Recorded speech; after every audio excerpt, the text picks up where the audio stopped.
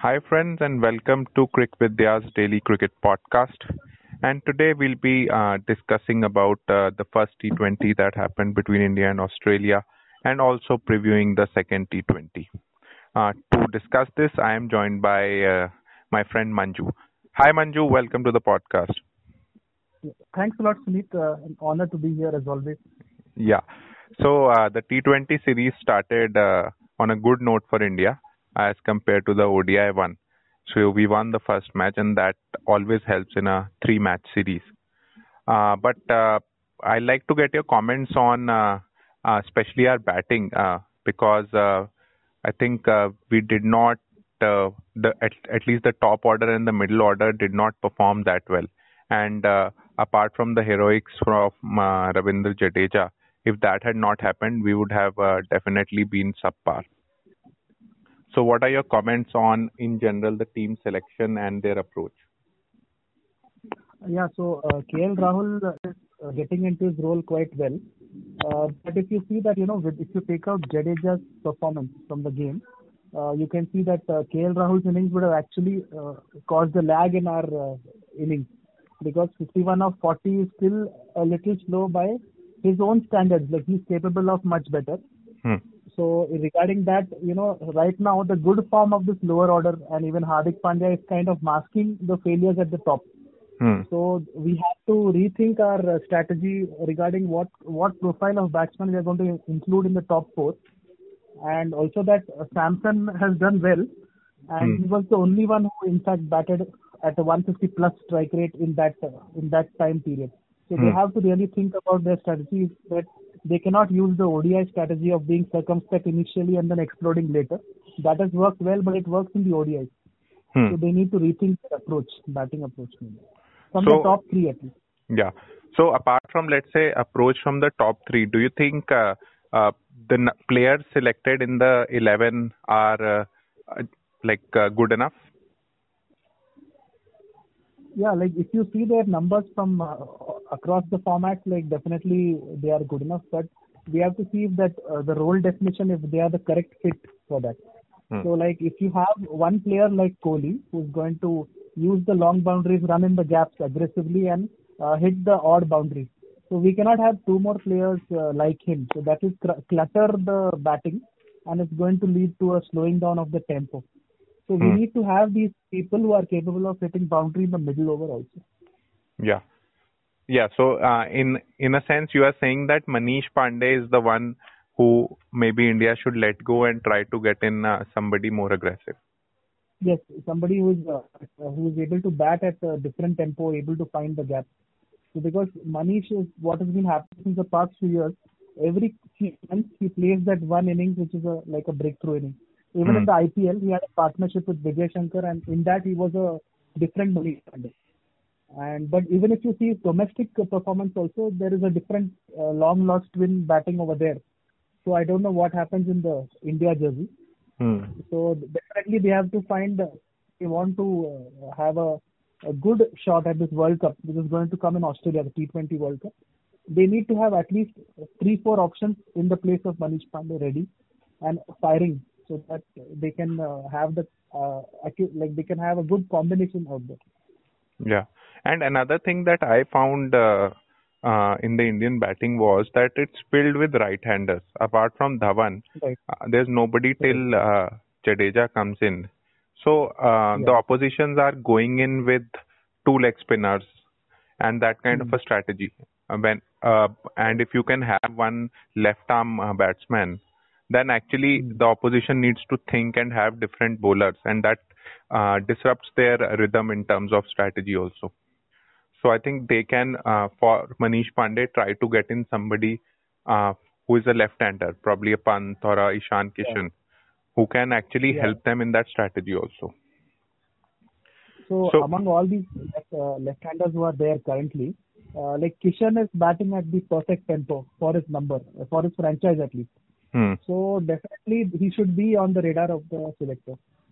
True. So now let's talk about the Australian batting.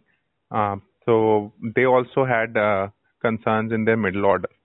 So what are your views on, because they have been having that concern since quite long. Apart from Maxwell, they do not really have a lot of firepower there. So your comments on their batting? No, they were actually looking really good to win the game. They were at the end of power play, they were 54 for no loss. Hmm. And then they had a period of almost 6 overs where there was no boundary scored. So that really hurt them. And I think they should have tried to attack Washington Sundar. Yes, he bowls with three-quarter length and he's difficult to get away. But at least like they had a left-hander who was set in the middle. He could have tried to either sweep him, put him off his length and take a little more runs of him. So that is somewhere where they must have missed a trick by allowing Washington Sundar to bowl his IPL figures like 16 runs in 4 overs. But do you think, in terms of their top six batting order, apart from, let's say, Warner coming in instead of Darcy Short, do they look settled, and do you think that that can be their starting 11 going into the World Cup? No, because they are having the same problem India had in ODI, where, in a 5-year period, India's top order scored 68% of their runs, top three. Yeah. So their middle order is not tested. So currently a similar problem is there. And the games where these top three are not firing, the bottom, the four, five, six, seven are not able to get on with it. And same thing is both Steve Smith and his long lost cousin Labuschagne also they have not been that prolific in T20. Maybe they are working their game, but they haven't been as effective as, say, how Rohit is, or that way. I know we cannot compare across the batting numbers, but if we take the other examples, like even if you say take a du Plessis who bats 3 and 4, so they haven't been as prolific as them. So, true. But Australia still has a strategy around going in with a lot of all-rounders. So that actually gives them a batting lineup which can bat till 7, 8 or even 9. So in that sense, they can go hard at the top. But still, their middle order and those kind of people have not been able to perform at slower pitches. So I think that is maybe their concern, where they need to address and get in a few players who can adjust to that kind of a pitch. Even Darcy Short, he came with a very good BBL number, and when he came to India, he again had the problem with the slow pitches. It took him 9 or 10 innings to actually get a decent inning, and also his best innings came while batting. He shepherded a chase where he batted at below 100 strike rate. So there is definitely a problem against spin for these. Even like Chris Lynn is such a big name. He was benched in this recent. Recently, he got 200s in the space of 24 hours for his club side. So definitely the problem is versus spin. So other teams have caught up with this matchup and strategy, and they attack them straight away with spin, bowl finger spinners, or they bowl wrist spinners at them and try to curtail the scoring. True. Now let's talk about bowling. So if we start with India, so Indian 4 out of 5 bowlers used bowled really well, and it was only Shami who went for a lot of runs.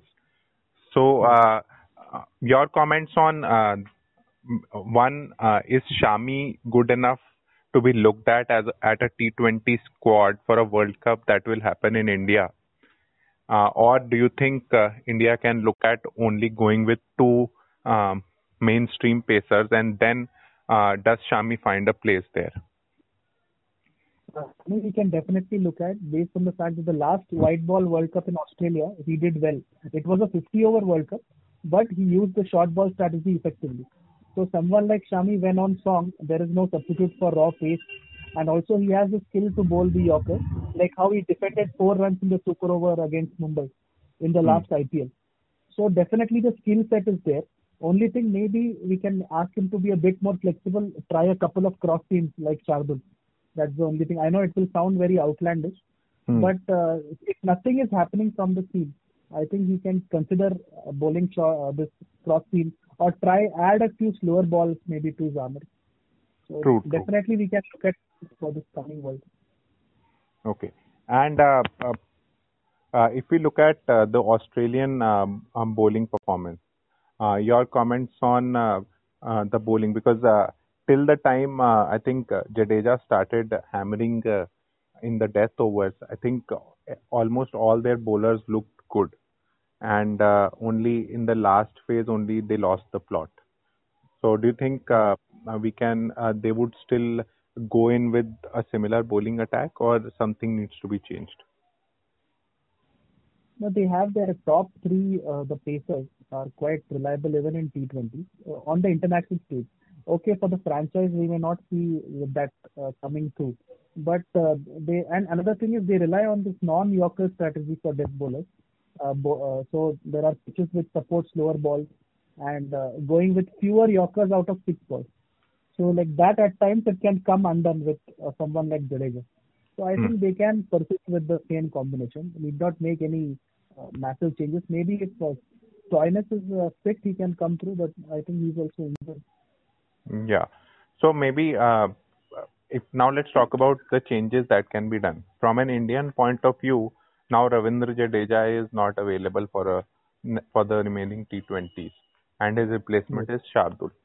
So what kind of a balance that the Indian team can look at? Because with Jadeja gone, they've effectively only two all-rounders. Shardul is a bowler who can bat. So, what Right. kind of a lineup would you look at for the next T20? So we can actually have Chahal and Shardul together, and we will have to then if Natarajan misses out, or we can have the bowling combination, all these five options. Then one batsman will have to miss out. But So the batting, how it performed in the first T20, I don't think they would want to drop one batsman. that's true, but it can work the other way. Like in the middle, KKR had once played only five batsmen and said that if we can't depend on these five, then what is the point of playing the sixth and the seventh one? So, Yeah. but yeah, they used both sides of this strategy. So definitely they need to plan it out in such a way that five batsmen take responsibility and ensure that there is no collapse and take it through. So that we can have very good bowling resources at hand. So obviously we cannot then depend on Shardul to bail us out or something. That won't be rational. So you have to think of that. True. So, what I would want is that maybe, as you said, Shardul and Chahal both come in, and then one of Yes. the pacers, not Natarajan, but maybe a Deepak Chahar or a Shami can be Right. dropped, and Shami can actually go in for the practice match also if he wants, which is Right. starting between India, whatever, between before the test matches. So that can actually Right. help him prepare for the test matches. And Yes. another thing that I would want them to try is actually would have been better with Jadeja, but now he's not there. So maybe Washington Sundar can be pushed up because Right. he doesn't really look like being able to attack in the death overs. So he, for me, I have not never really seen him like do that finishing flourish where he can get a 10 ball 20-25 run. So Yes. he's not suited there. So maybe in the middle overs when a left-hander is required, he can be pushed up as it was, I think, done for some RCB matches by Kohli. So that strategy could work so that they have good finishing strength when the overs come. So and also from the Australian side point of view, would you want any changes, and or do you think that is a good enough squad to be back for another T20? So definitely their seamers and Zampa have done the job quite well. Like they have restricted India to 161. So that way, as far as their processes, they are not doing anything wrong. So mainly they can see if among the all-rounders they want to give a go to someone else, or they may want to instead of shots they may want to try some, like they tried Labuschagne to open the innings in a ODI. So they can try something like. Also, the pitch changes. So SCG is again a very batting friendly pitch. Batting So friendly. you might not want a lot of spinning options. You might want to have like slow pacers or something like that. So maybe they can drop in the second leg spinner because they have Maxwell and they have Zampa. So they can Yeah, go in with and an extra pacer. if Cameron Green is available, I don't know. I haven't looked at the squad. So Yeah, he is there. he was quite decent and he showed this big hitting ability also. So if they can have a couple of pace bowling all-rounders which can even out their balance.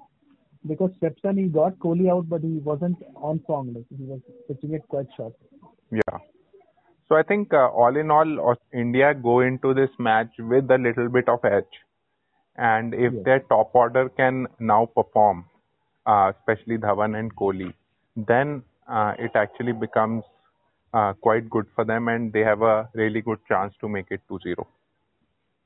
Yes. So hopefully, I think we as fans would want that to happen, and let's see how it goes for them tomorrow. And it's Dhawan's birthday also, 35th birthday today. So I hope some birthday luck rubs his way. Yeah, true. I think a century tomorrow would be a good gift. Would be a great way to, I think, on the cake. Yeah. Chalo, thanks Manju, and hopefully India will clinch the series tomorrow. Yeah, I hope the same. Thank you. Thanks.